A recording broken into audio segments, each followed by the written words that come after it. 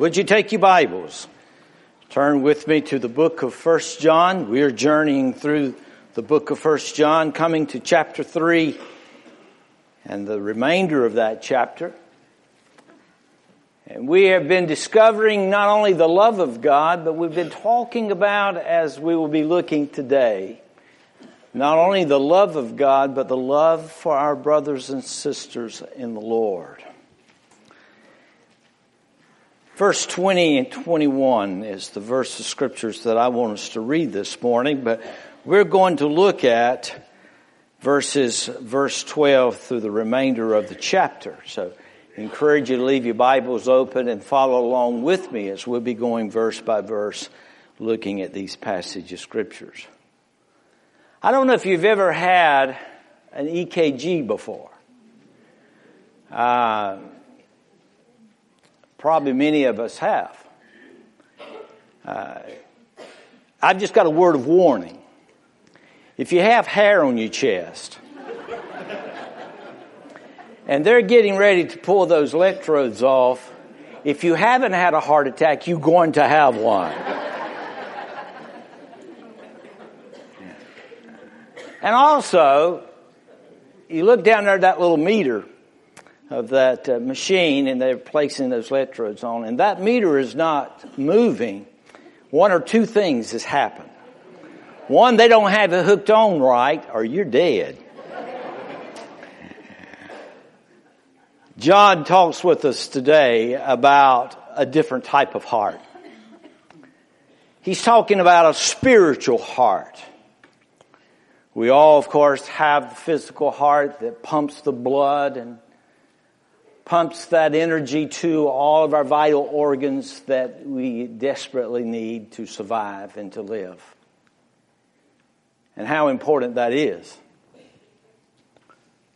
But the Bible talks about there is another type of heart. It talks about a spiritual heart.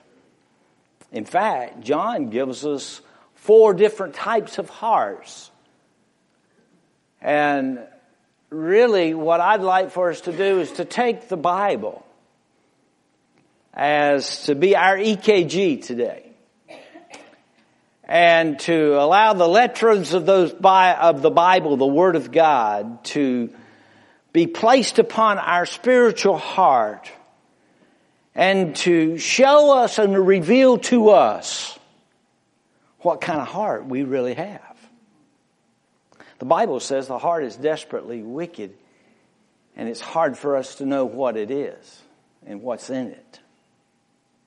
I'm reminded the scriptures teach us where the psalmist says, "Search my heart, O Lord, that I might be able to confess and repent from my wicked ways."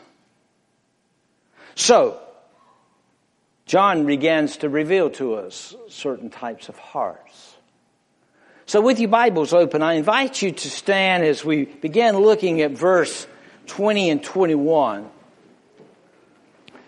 And notice what John says to us. He says, for if our heart condemns us, think about that. If our heart condemns us, God is greater than our heart and knows all things. Beloved, if our heart does not condemn us, we have confidence toward God. Father, your blessed word is marvelous and matchless. And we're thankful that as the Word reveals to us not only your ways, but it reveals our sinful ways. And it convicts us. And it reveals to us of who we are and what we are and the ways that we go about our business. We pray that today, dear Lord, that the Holy Spirit of God might use the Word of God and reveal to us our heart. And Lord, that as once we have been that we recognize the condition of our heart, that we'll come to the great physician, the one who's able to transplant a brand new heart into our lives. So, Father, may you speak in a mighty and powerful way to your people here today. And speak through me. May the Spirit of the living God anoint us. Fill us with His Spirit. And Lord, we'll praise you and thank you. And we'll go from this place and say, it sure has been good being in the house of the Lord. For we ask this in Jesus' name.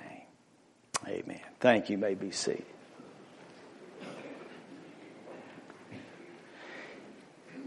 Immediately, when you speak of the heart, you begin to think about something that's very serious. When somebody has a condition with their heart, physically, we know that that is something that you do not take lightly. And it's something that you are to take notice of. And therefore, the heart is seeming to be the center, the core of our livelihood and of our life itself. As it is physical, it is also spiritual. And so what John does, he lays down before us here in chapter 3, 4 different types of hearts. And I'm sure that if we would take a close analysis of those 4 hearts, that we would see those hearts represented throughout this building.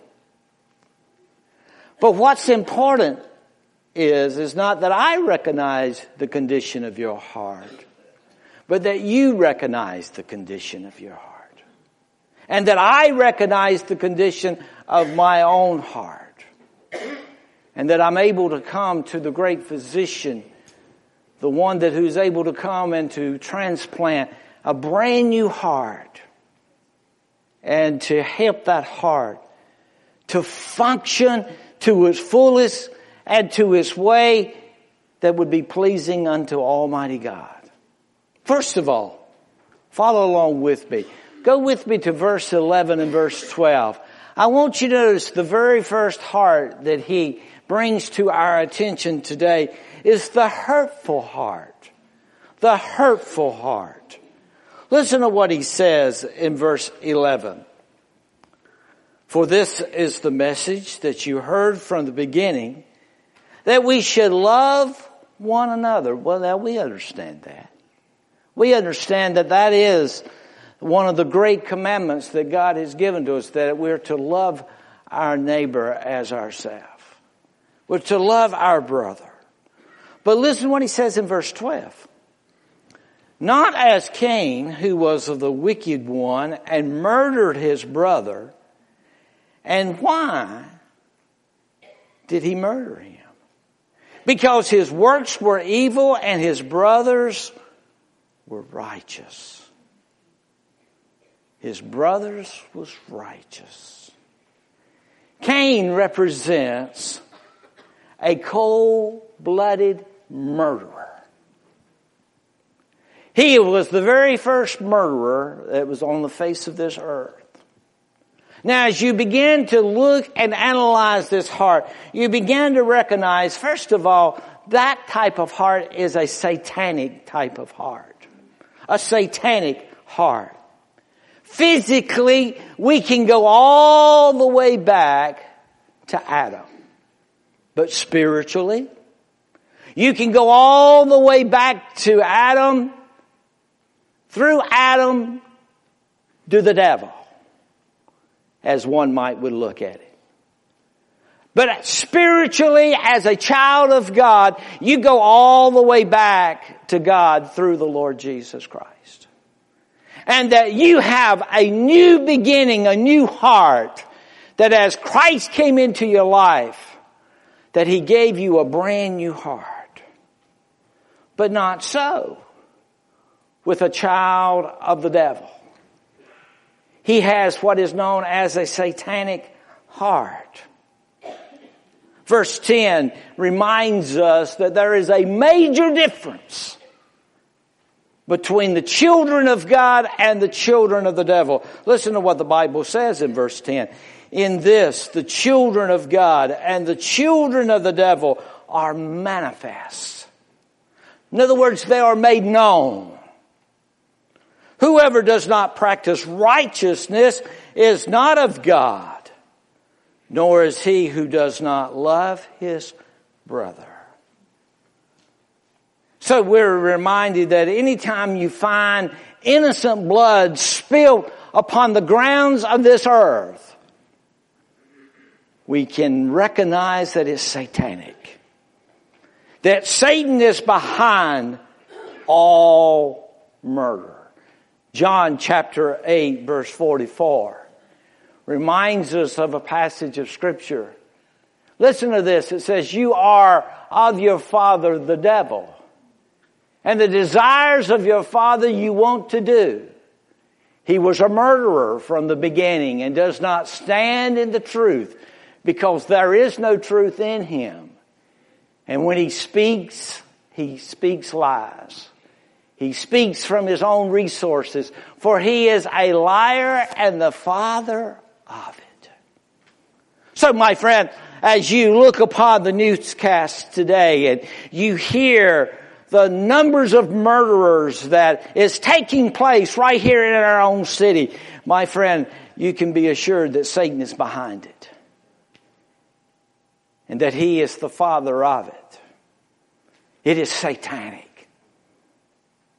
But not only is it satanic, but look with me in verse 12. It is a sinister heart.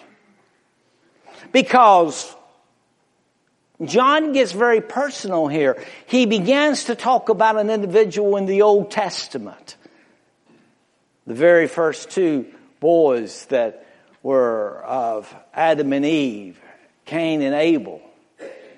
And he talks about Cain carrying out this vicious crime, murder. For he says in verse 12, not as Cain was of the wicked one and murdered his brother. Why in the world would one brother murder another brother? Oh, does it not sadden you?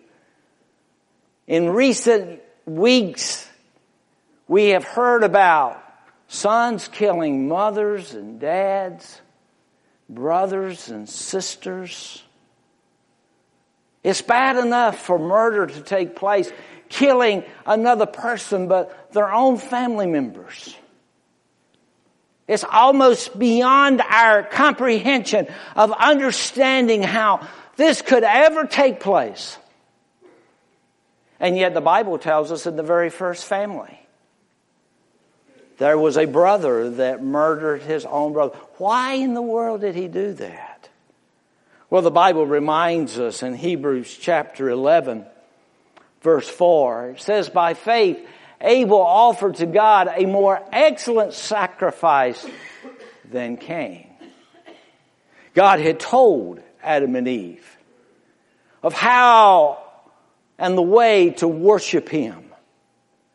And He told them that you worship me through a sacrifice, a blood sacrifice. And we understand that with Cain and Abel, Cain brought a blood sacrifice to the Lord as an offering. But Cain, of course, he brought fruit of the ground, fruit of his own labor. And God rejected that sacrifice and rejected that type of offering. So, Cain became guilty of two sins. Of course, murder, but he became guilty of pride and unbelief. He was very upset that God accepted his brother's offering and rejected his offering. But I see that Cain is a lot like many people today of pride. God says there's one way that you come and that you worship me. One way and one way only. And yet we have people today saying, well, God, I know better than that. I can come before you through baptism. I can come to you through church membership. I can come to you through living a good life, being a good dad, a good mom, a good person, a good neighbor. God, I really know better than you do. And all that is nothing but pride. Nothing but pride. But God says there's only one way. He says that you come by the way of the cross. You come through and by a blood sacrifice, which of course was the Lord Jesus Christ.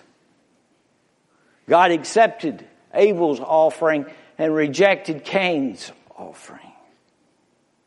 You say, well, Pastor said, I realize that murder is a terrible, terrible thing. And I dare say there's anybody here under the sound of your voice that has murdered anybody. Well, maybe not physically. But you do understand that you can murder somebody in other ways.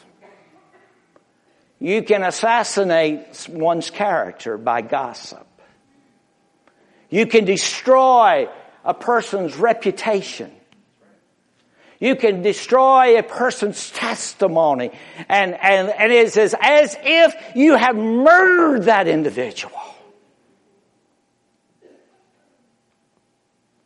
So my friend, what we need to evaluate is not put ourselves up on a pedestal of saying, well, I've never murdered anybody. But have you talked about somebody that you should not have? You say, well, it was the truth. It doesn't matter whether it's the truth or not. I'm not so sure that God has appointed you to give testimony of spreading slander and shame against somebody else. So, my friend, if you're not careful, you can sit here under the sound of my voice, all dignified, and not even realize you have a murderous heart. A hurtful heart. A guy comes in one day. He tells his wife and his children that he doesn't love them anymore, and he walks out and abandons them. He has just murdered them emotionally. Destroyed them. He become a murderer. Oh, not with a gun, not with a knife, but with his actions. So he talks about a hurtful heart. Assassinating someone, not only physically, but emotionally, spiritually, as well as maybe physically. But secondly, he gives us another heart here. He not only talks to us today about a hurtful heart, a murderous heart.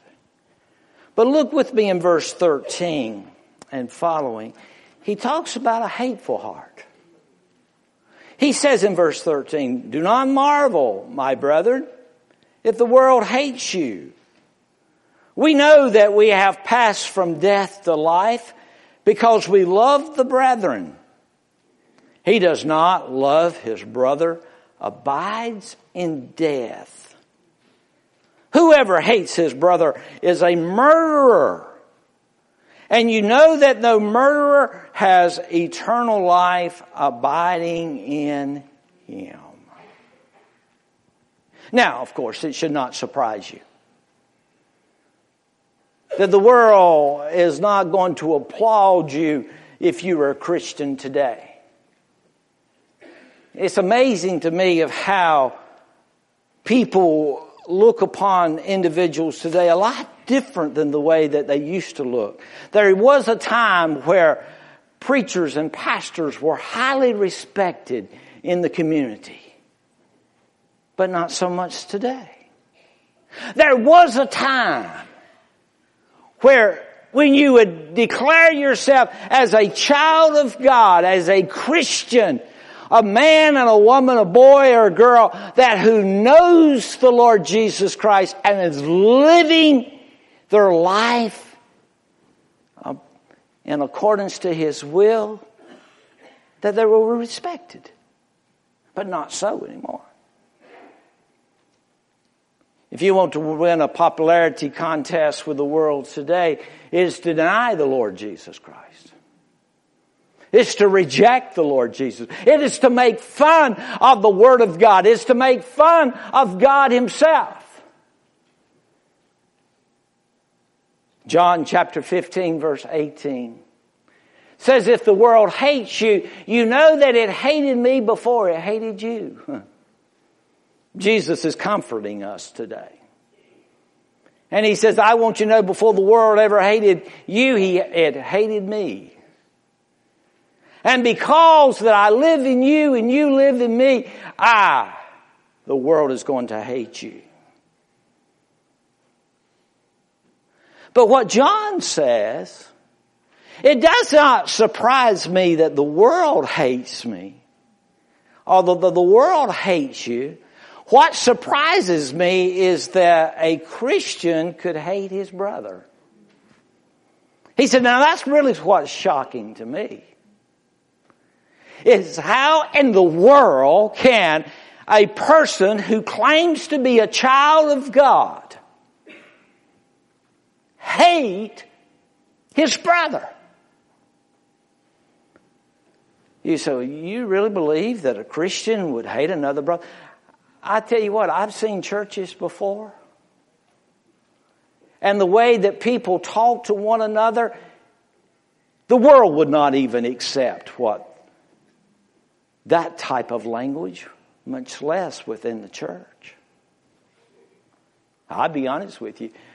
I've had so-called Christians talk to me far worse than a lost man has ever talked to me before. The Bible says it's a hurtful heart. Paul, the apostle, reminded us of that very thing. Paul says in 1 Corinthians chapter 16 verse 24 that when he was pastoring the Corinth church, they hated him. They questioned his integrity. They questioned his authority. They questioned his ability. They questioned his teachings. And yet at the end, the Apostle Paul says, my love be with you all in Christ Jesus. See, friend, I want you to understand, they're spiritually dead. They claim they're Christians, but the Bible says they're spiritually dead. I think it's interesting. You go back to verse 14. Look with me just for a moment. See, it's easy for us to stand here and say, oh, I love my brothers and sisters in the Lord. And we do that as a collective group. But John, he gets more direct than that. Notice what he does here. He says, we know that we have passed from death to life because we love the brethren, plural. Now notice what he says. He who does not love his brother, singular, abides in death. It's easy for me to give a blanket statement. I love the brethren. And overlook that one brethren that has maybe offended me or has said something about me, and it has put a real crawl within me. It has put something within me of bitterness and anger and hatred. Amazes me of how Christians could come to the house of the Lord to worship Almighty God and yet won't even talk to one another. That goes beyond my understanding. Some people will walk all the way around the room, just keep from being confronted with that individual or even to having to say hello. I've been in business meetings before, and I've seen and I've heard business meetings before in churches that is an absolute abomination against God. Brethren who have a hateful heart. And the Bible says they're spiritually dead and they're spiritually doomed. Look what he says there in verse 15. Whoever hates his brother is a murderer. And you know that no murderer has eternal life abiding in him. Now, I'll just be honest with you for a few minutes. Hatred is not quite as bad as murder. If I had the choice for you to either hate me or to murder me, I'd take hatred any time.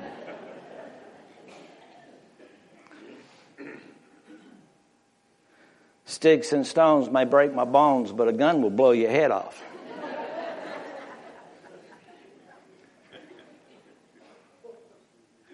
Here, as you begin to notice that when there is hatred, God writes down beside of it murder.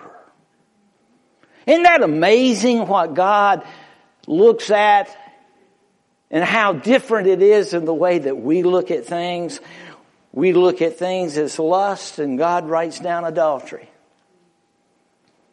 We look at it as covetousness. God writes down as stealing. We look at it as dishonesty. God writes down lying. He's more direct. He's more to the point. And he is saying to us as believers, he's saying that if you have a hateful heart, you need to inspect that heart. Because an unforgiving spirit is evidence of an unforgiven spirit. Every one of us have had individuals that have offended us from time to time, either by word, by action, or by deed. But how do you deal with that? Do you put it under the blood?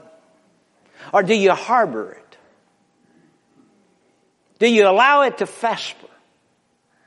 Do you allow it to blossom into bitterness? Some of the most bitter people that I know are so-called Christians. Something has happened, something has taken place down through the years, and they have never forgiven that individual. Well, my friend, that instance has done more harm to you than that you're doing to that individual by you holding bitterness against them. And so therefore, Matthew chapter 6, verse 15 says, "But if you do not forgive men their trespasses, neither will your Father forgive your trespasses." I heard about two deacons. And they had problems with one another, and they had offended each other. And one was on his deathbed. And a bunch of the deacons had come together and said, "Brother," says, "the doctor tells us that you're about to die. Now, you don't want to die having offense against your brother. Why don't you make things up with your brother?" The deacon said to them, he says, "You're telling me I'm about to die?" "Yeah, you're about to die." "You mean to tell me that there's no way or hope that I'm about to get out of this bed alive?" "No." "Well, all right. You tell him I forgive him. But if I do get out of this bed, the deal is off." Now that's exactly the way a lot of people are today. But he goes to the third heart. Look with me in verse 16. He's talked about a hateful heart there in verses 13, 14, and 15. In verse 11 and 12, he talked about a hurtful heart. But now in verses 16, 17, and 18, he talks about a hoarding heart. Look what he says in verse 16. By this we know love, because he laid down his life for us. And we also ought to lay down our lives for the brethren. But whoever has this world's goods and sees his brother in need and shuts up his heart from him, how does the love of God abide in him? Good question. A good question. For the Bible says in verse 18, my little children, let us not love in word or in tongue, but in deed and in truth. And by this we know that we are of the truth, that shall assure our hearts before Him. Now you would think a child of God would be one of the most unselfish individuals that they are on the face of the earth. You think about all that has been given to a child of God. He's been given an eternal life. A life that cannot be bought, life that cannot be earned, life that is given by the grace of Almighty God. Gives you eternal life. A child of God has been given God's only Son, the Lord Jesus Christ. To imagine that you have God Himself dwelling and living within your own presence at this very moment. Through the gift of the Holy Spirit. You're so blessed. You have the Word of God. Direct love letter from God Himself to you. You have the body of Christ. Brothers and sisters in the Lord that loves you and will encourage you and to help you in the time of need and the time of trouble. You're so blessed. How in this world can a child of God be selfish? And yet, if we would take survey, I wonder how many people today that did not give their tithes, ignorant heart that has become a selfish individual. But it's also an indifferent heart. Look what the Bible says in verse 17.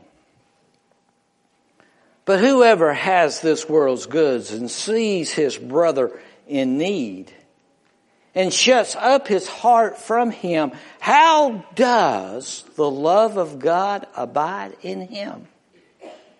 How does it? John says, why has God blessed you the way that He has? Why do you have the home, the job, the resources that you have today? You think it's there by accident? God's blessed you so that you in return can bless others. That's why He gives us our resources. Not that we just hoard it to ourselves, but that we share it. So we've talked about the hateful heart, the hoarding heart, the hurtful heart. But now, in conclusion, I want us to talk about the holy heart. Look what the Bible says in verse 19. The Bible says in verse 19, by this we know that we are of the truth, and shall assure our hearts before Him. For if our heart condemns us, God is greater than our heart. And know all things, beloved, if our heart does not condemn us, we have confidence toward Him. And whatever we ask, we receive from Him because we keep His commandments and do those things that are pleasing in His sight. And this is His commandment, that we should believe on the name of His Son, Jesus Christ, and love one another as He gave us commandment. As He gave us commandment.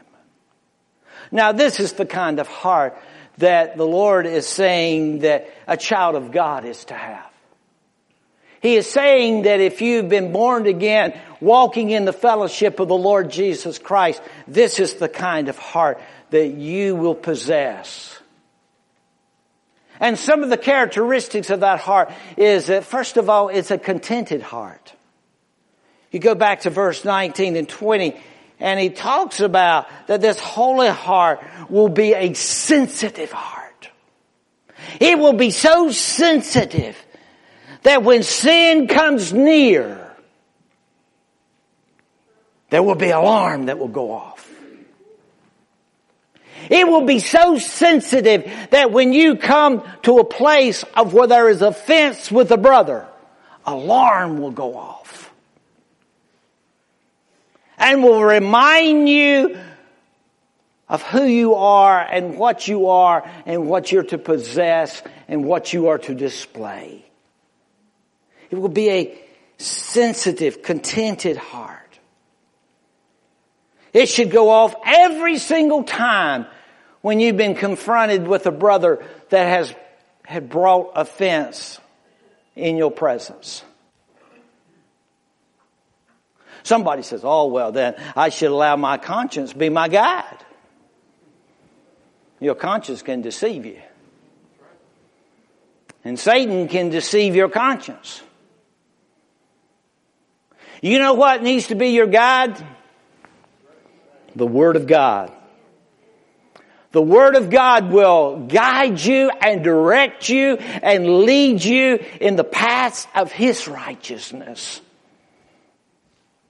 Martin Luther said something that I thought was very important. He talked about his conscience was guided by the Word of God. The Word of God.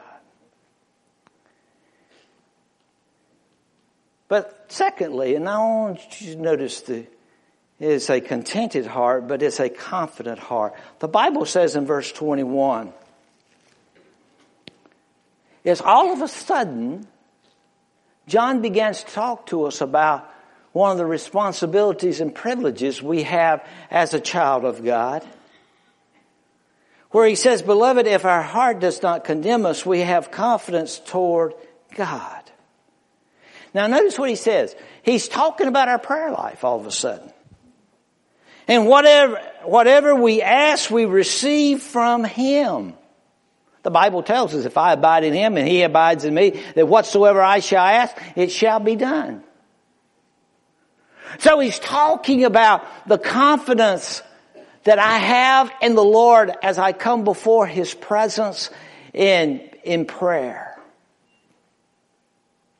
Nothing can hinder one's prayer life any quicker than being angry at a brother or having something within your heart against another brother. Nothing can stop the prayer life any quicker. But nothing can be any greater than what God has given to you, the confidence that you have of coming before Him. Because why? You're right with your brother and you're right with Him. And as you're right with Him and you're right with your brother, you feel that you can come. And as Paul says, come boldly before the throne of God and make your intercessions known unto the Lord. Oh, what confidence. But that just doesn't happen. It has to be of one's proper relationship with a brother and a sister.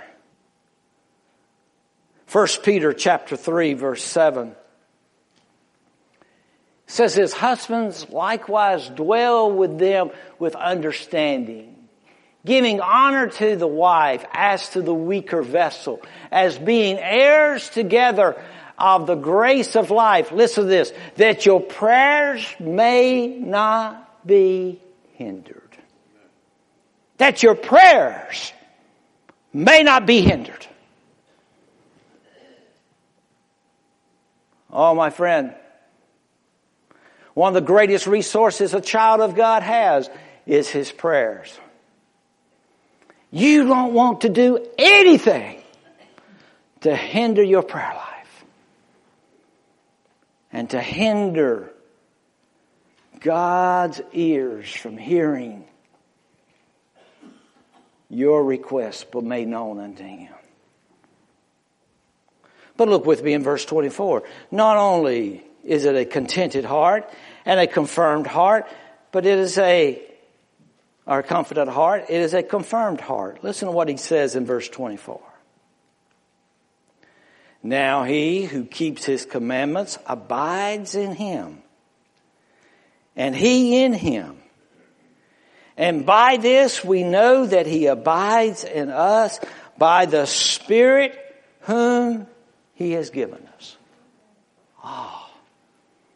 Confirmation as a child of God that I have a pure heart, a holy heart. But not only that I have in relationship with Him, but I have in relationship with you. And you have in relationship with me. The Bible tells us in Romans chapter 5 verse 5 that the love of God has been poured out in our hearts by the Holy Spirit who has given it to us. You say, I just can't love that brother. Well, my friend, God loves him through you. Sometimes it takes a supernatural work. But you've got to be the vessel to allow that love to be able to penetrate and to intercede in, through, and to that individual. That the Holy Spirit has given to you that you might love Him. Now, the Bible reminds us that we have three enemies. The world, the flesh, the devil. I've written down of how those enemies are controlling those hearts. First of all, a murderous man belongs to the devil. A malicious man belongs to the world.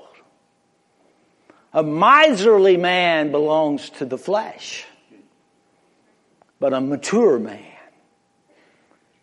he belongs to the Spirit. Classify yourself. Where are you today? Oh, don't tell me how much you love God. Tell me how much you love your brother, that one that you despised for years. One that you wouldn't speak to. Possibly I'm talking to some people here today, and you have aught against a brother. The Bible says that when you come and you bring your offerings, leave your offering and go and make things right with your brother.